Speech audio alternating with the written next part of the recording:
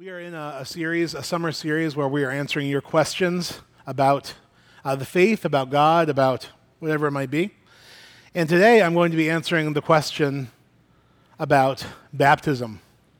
All about baptism is what today's sermon is what's happening. We're having a baptism a week from today.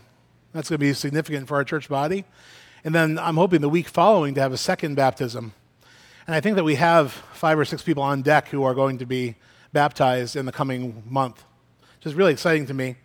The week before the shutdown and COVID came upon us, we had a baptism service, and then all of a sudden we weren't meeting for months. So it's kind of like a bookend, if you will. You know, we're coming back into the life that we're called to do here.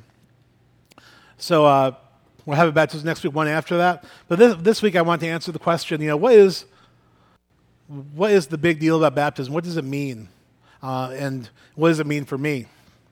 Recently, I heard someone ask the question, what is the point of baptism since you don't need to be baptized in order to be saved? Why be baptized if it's not part of your salvation?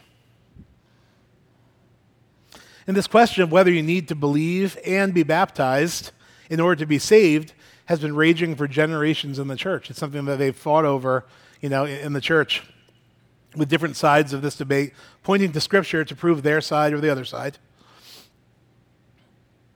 This question of do you have to be baptized in order to be saved goes to a deeper and deeper question, which asks, is it by faith alone that we're saved? Or is it by faith plus works, like baptism being a work, that we are saved? That's a question that's always been in the church and been struggled through by generations upon generation. Is it faith alone or faith and works that saves you? Now, the amazing thing about baptism is that question about faith and works is only one of the many common questions and debates surrounding baptism. Baptism is one of our 2 sacraments. We do the baptism and the Lord's table in the church. I know Catholics have like 25 of them. We just don't have as much. So we have baptism and we have the Lord's Supper. So baptism is very important in the life of the church, obviously. And so there's lots of questions about it, lots of confusion. Another question about baptism is, when should you be baptized? When should you be baptized? And this has raged in the church for millennia since Jesus walked the earth. For instance, are we to be baptized as infants, like in the Roman Catholic Church, or the Lutheran Church, or the Presbyterian Church? Or is baptism to be carried out only after someone personally chooses to make Jesus their Lord and Savior? That's a big question. Is it supposed to be a believer's baptism, which is what they call it when you're a Christian and then you go to be baptized? Or is it a child baptism, an infant baptism? Believer's baptism is the position held by various evangelical churches, including ours. The denomination Baptist Church, that kind of tells you about, their position. They're believer's baptism people in the Baptist Church. In our denomination, it is believer's baptism as well. So, baptism, is baptism something that saves you is the first question. The second one is, when do we be baptized, as an infant or as a believer? And as if that weren't enough controversy and questions, even the mode of baptism is debated. So is it enough to sprinkle somebody with like a little censer thing like they do in higher church in order to baptize them? Or does a person have to become fully immersed in a larger body of water in order to be baptized correctly? One of the baptisms I did in this church was for a very tall friend. And he was so tall that I wasn't able to get him all the way underneath the water. And I was like, I don't know if you're baptized, buddy. I hope you're baptized. Hopefully God saw how hard I tried to push you down into the waters of baptism.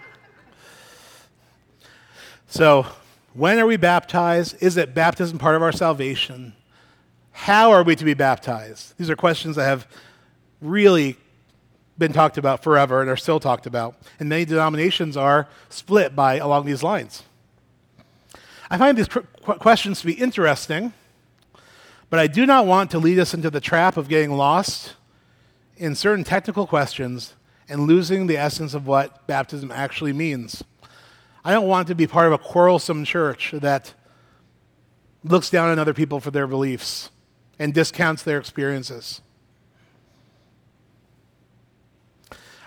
Furthermore, aside not wanting to be quarrelsome and not wanting to be condemning people that think differently, Some of these questions, like, do you need to be baptized in order to be saved? That might be the wrong question that my friend had. We don't want to fall into the trap of asking, what is the least amount I can possibly do in order to be saved? Then everything else I'm not going to do. That's not really a good heart question. Instead, I think of Ephesians 5, which says, for once you were once in darkness, but now you are in the light in the Lord. Live as children of light and find out what pleases the Lord.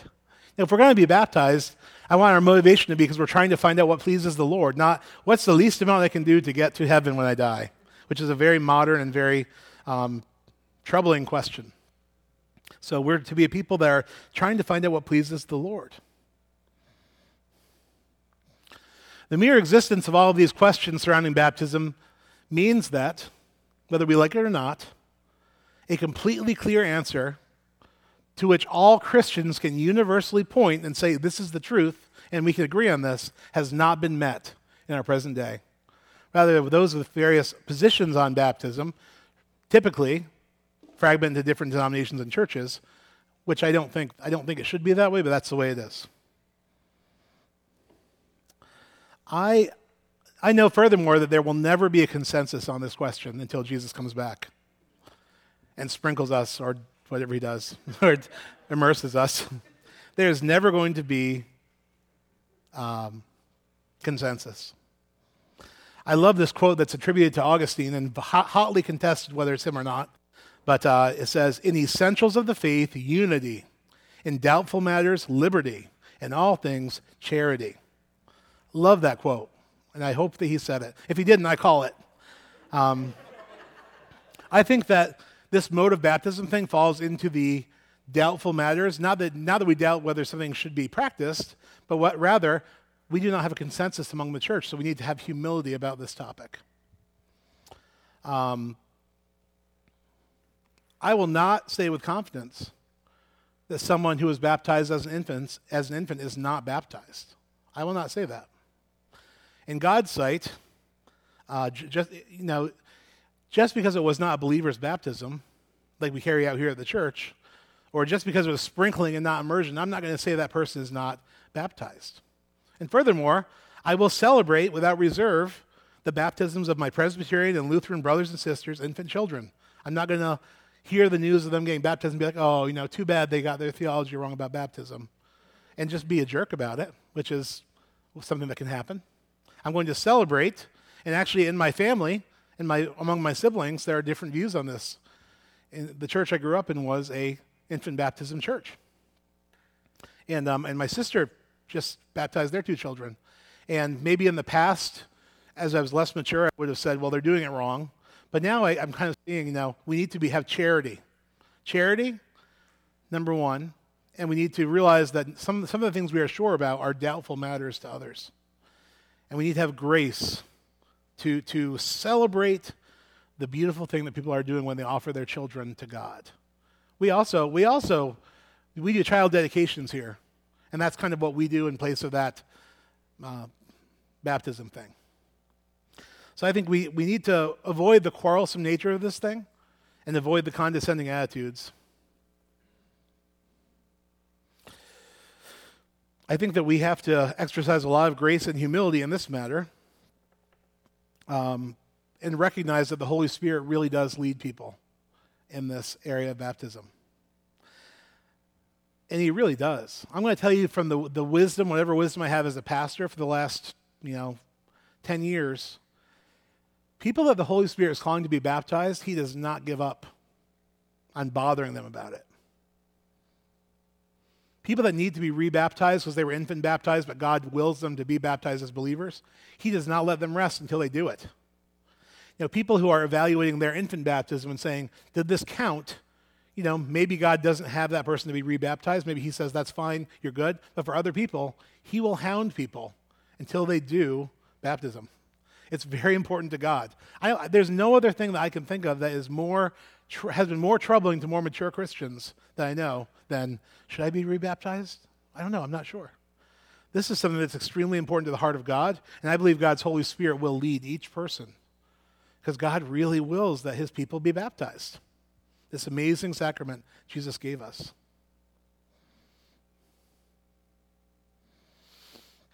God does not rest until each of his children, one way or another, either recognizes their infant baptism as being valid or becomes baptized after their conversion to Christ.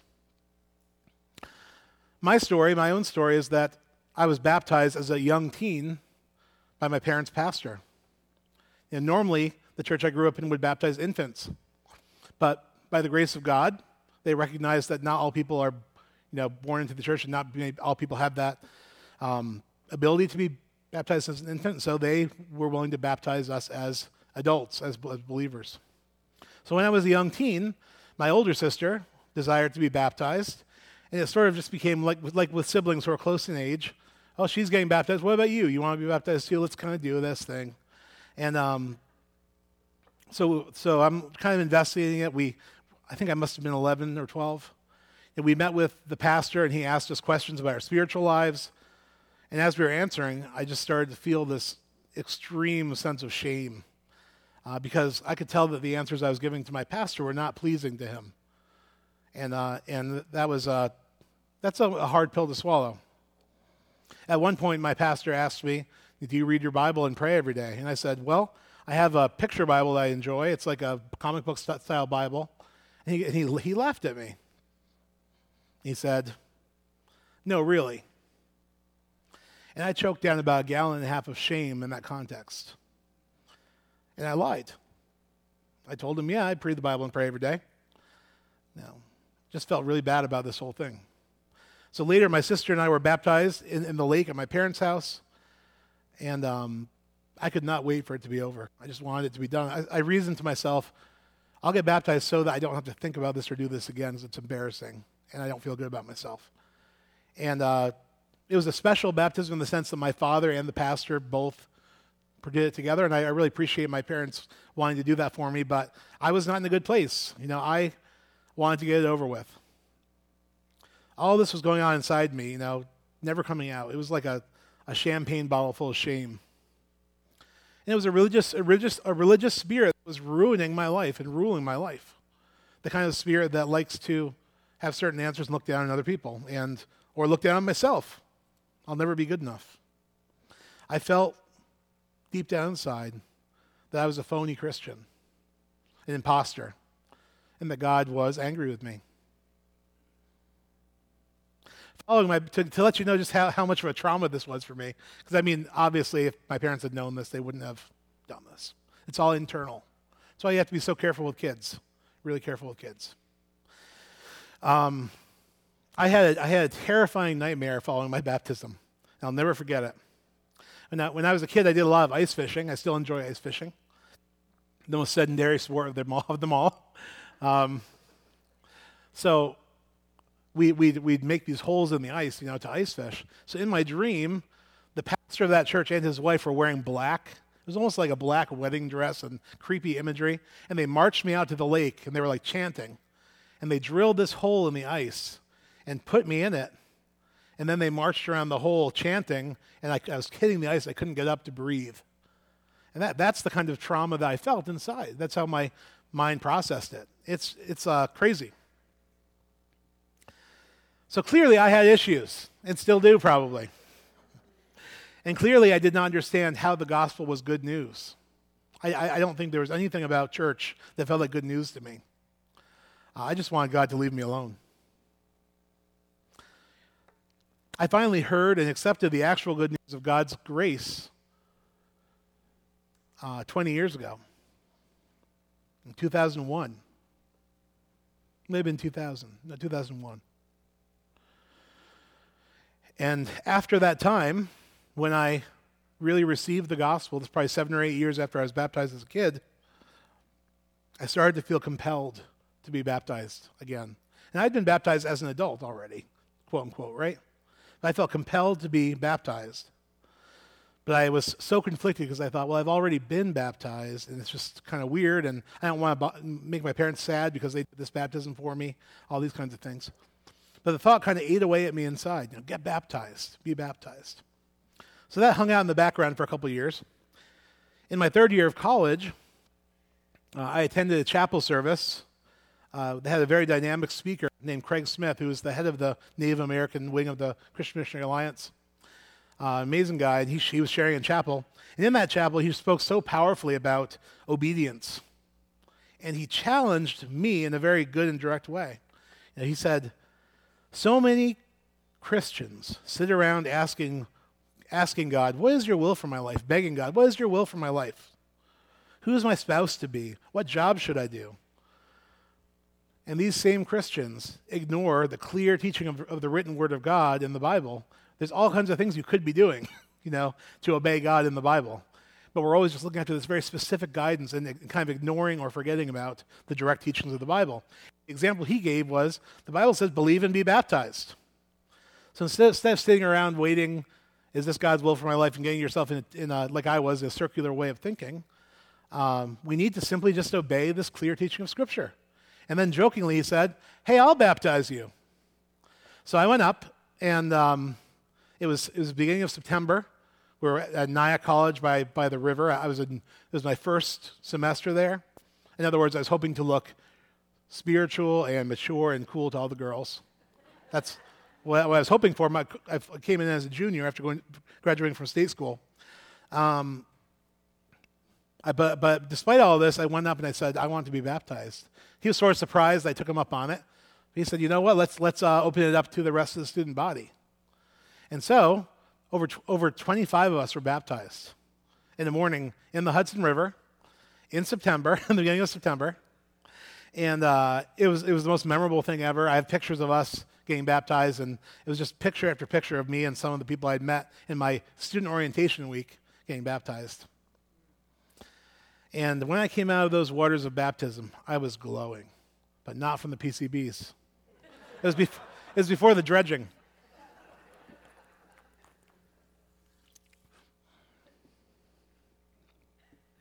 I was glowing with the joy of the Holy Spirit.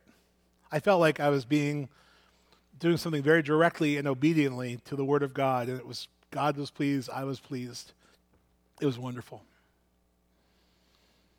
What about you? Have you been baptized? Have you simply obeyed what God clearly says in the Bible to do after you put your faith in Christ? Have you talked yourself into it, then talked yourself out of it, like I have? Have you wrestled with whether or not you feel that your baptism as an infant was enough for you? Have you wrestled with that question? As I said before, it very well may be enough for you in God's sight that you were baptized as an infant. But if it's not, what are you waiting for? In your heart of hearts, what is the Holy Spirit asking you to do in this area of obedience and the Lordship of Christ? Baptism is beautiful, far from being this bad thing that I experienced in my own young mind, my own young self. Baptism is beautiful. My favorite teaching on baptism is found in Romans 6, the whole chapter. But in particular, Romans 6:4 says, we were therefore buried with Jesus through baptism into death, in order that, just as Christ was raised from the dead through the glory of the Father, we too may live a new life. Baptism is about fully and publicly identifying yourself with Jesus Christ, his death, his burial, and his resurrection. You're identifying with him, saying, I'm going to die like Jesus to myself, to my sin. I'm going to be raised up in the new life of the Spirit to walk with God. That's what baptism means. Identifying with Jesus Christ, that we die to sin, as it says in Romans 6. We die to the old way of life. In the same way that Jesus died on the cross. Then we are buried just like Jesus was in his tomb, symbolized by going underneath the waters of baptism, hopefully all the way. And we are then raised up out of the baptism waters like Jesus was raised from the dead on the third day by the Holy Spirit. So that we can, from this day forward, walk in the newness of life that God dreams for each of his children. That's what it's all about. We can then, as Romans 6:11 teaches, we can count ourselves as dead to sin, but alive to God in Jesus Christ. Counting ourselves dead to sin, but alive to God in Jesus Christ. Being the romantic type as far as how I think in poetry and things, I told my friend in college, shortly after I was baptized, I almost want to just buy like a gravestone with my name on it and put, he died this day, and put it in the cemetery and just say, that's my old self, dead, distant, alive in God. I was obsessed with cemeteries at the time, still am. But despite this, that was the feeling I had. Dead to sin, alive in Christ. Because then we can say with confidence that we are beginning our new creation phase of life. We are new creation in Christ. 2 Corinthians 5:17, therefore, if anyone is in Christ, identifies with Christ fully, his life, death, baptism, and resurrection, the new creation has gone and the old creation has gone, the new creation has come. The old is gone, the new is here. Such a beautiful image of what baptism means. It's poetry. It really is. It's beautiful. What is God saying to you about your own baptism this morning? Have you been baptized? Like the scripture tells you to be? How do you feel about your infant baptism? Are you good with that? What's God saying to you? This is not shame-based questions, but meant to make you think about what God's doing in your life right now. Right now. I love the pamphlet that the Christian Missionary Alliance gives us, and you will see that the specific belief of our denomination is believer's baptism. So being baptized after you come to Christ. We do child dedications in the beginning of life. We do believer's baptism, and then we do baptism by immersion typically. Although it says in the manual, if there's not water available to do an immersion, just do a sprinkle. Which is why I love our denomination, because they're not being stinkers about this. I really appreciate that. But it says in our pamphlet, Christian water baptism was established by Jesus when he called his apostles to make disciples of all the nations and to baptize them in the name of the Father, the Son, and the Holy Spirit. That's the Great Commission in Matthew 28, 18 to 20. It's the last instructions Jesus gave to his disciples. Have people come to me and have them be baptized. So Christian Missionary Alliance churches like ours encourage all followers of Christ to be baptized. In the early church, baptisms were conducted in public places and identified the person who was being baptized as being a follower of Christ. Today, baptisms are often performed inside church buildings, but it's a public demonstration of faith in Jesus that makes it special, makes it unique. The person who is being baptized publicly declares, Jesus Christ is my Savior and Lord, and I identify with him. I get it. I understand dying to sin and being raised in Christ. I want that new life. Baptism followed repentance and faith in the early church. The Apostle Peter invited his listeners on the day of Pentecost to repent and be baptized, every one of you, in the name of Jesus Christ for the forgiveness of your sins, and you will receive the gift of the Holy Spirit. This is thousands of people that came to Christ at Pentecost being baptized. What a sight that must have been. 3,000 people responded to this invitation.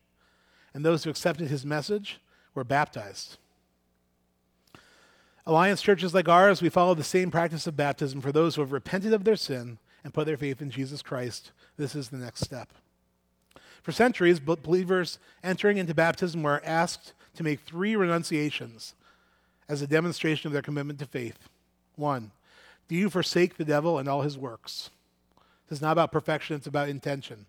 Because we all struggle with our flesh, we struggle with sin till the day we die. But in our hearts, are we saying, I'm dead to sin, alive in Christ? Do I forsake the devil and all of his works? Do you forsake the vain pomp and glory of the world with all the covetous desires of the same? And 3, do you forsake the carnal desires of the flesh so that you will not follow or be led by them? It's about the intention of the heart. How am I going to, what am I aiming at in my life? In driver's ed, I've said this before, you are taught to look to the horizon, not look to the road right in front of your car and swerve around, but look to the horizon and you drive straight and true. This is what we're saying in baptism. We're looking beyond the devil, we're looking upon the flesh, we're looking beyond pride and the glory that the world gives us, and looking to Christ, the author and finisher of our faith, and probably all that good stuff happens as you do that, as you put your eyes on Christ. The Apostle Paul explained that baptism represents the union with Christ. It's that identification being immersed in the water, coming out of the water, the new life in Christ. The person that was previously dead to sin has been made spiritually alive by the power that raised Jesus Christ to life. The same Spirit that raised Christ from the dead lives in every believer, and that same Spirit brings life to our bodies. The Apostle Paul portrays that life change as putting on new clothes, taking off the old, putting on the new, in Galatians 3:27. And water baptism identifies a person as a disciple of Christ and celebrates passage from the old life into the new life in Christ.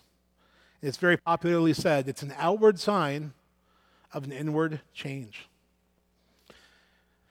In our denomination, we believe in immersive baptism when possible because it best portrays the poetry of the thing, being immersed in the grave, being fully covered. It just kind of hits home. The burial, and then the resurrection that comes after it. And this is the way that it was done on the two largest examples we have in the Scripture, from Matthew 3:16 and Acts 8:38-39. It was baptism by immersion. We do not believe that baptism is required to receive salvation, in case you're wondering. In the Catholic Church, there is something salvific about baptism. There's something about baptism that marks you as, saved-ish. And then you kind of spend the rest of your life filling in the blanks of what the ish is, right? It's part of salvation in a way, in a mysterious way. And I don't claim to be a Catholic theologian. I'm just saying in general this is what is believed. There's something salvific about Catholic baptism. When it comes to Lutheran baptism or Methodist baptism or Presbyterian infant baptism, the symbol is bringing people into the covenant.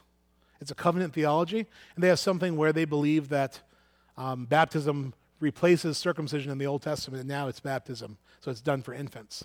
And it's about bringing people into the family of God. Again, a beautiful image, a lovely image actually, but the belief that we have is symbolizing the decision that an individual has made to follow Jesus, and it follows being saved.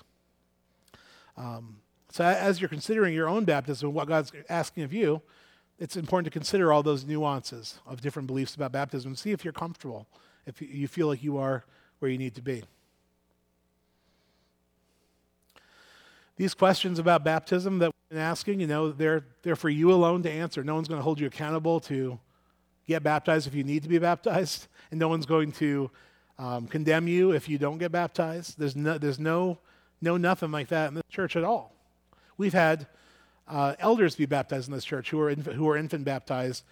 After they were already elders, they became baptized. We've had 2 elders who could be baptized. From the ruling elders, the leaders of the church who are pastoring the church, all the way down to someone who's just visiting for the first time, it's all the same thing. It's all the same thing.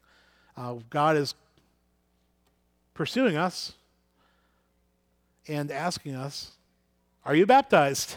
If not, why not? Are you comfortable with the baptism you've received? If not, why not? This is very important questions. Next week, August 28th, we will have a baptism. And you'll be able to see what a baptism looks like at New Life. Maybe it'll demystify it for you in some ways. I haven't dropped that many people into the water. I usually don't hold them underwater. But next week I'm considering it for a little while. Just until all the sin is gone. I'm just kidding. But you'll be able to see it next week. And my hope is on the following week, on September 4th or September 11th, I don't know which exactly, but I want to have several more baptisms. There's many more people that want to be baptized already. Some of these people are people that God has called to be rebaptized. Many of us are from a Catholic background around here, so we have to come over these questions. Some of us are simply Christians who are obeying God's will for them to be baptized following salvation.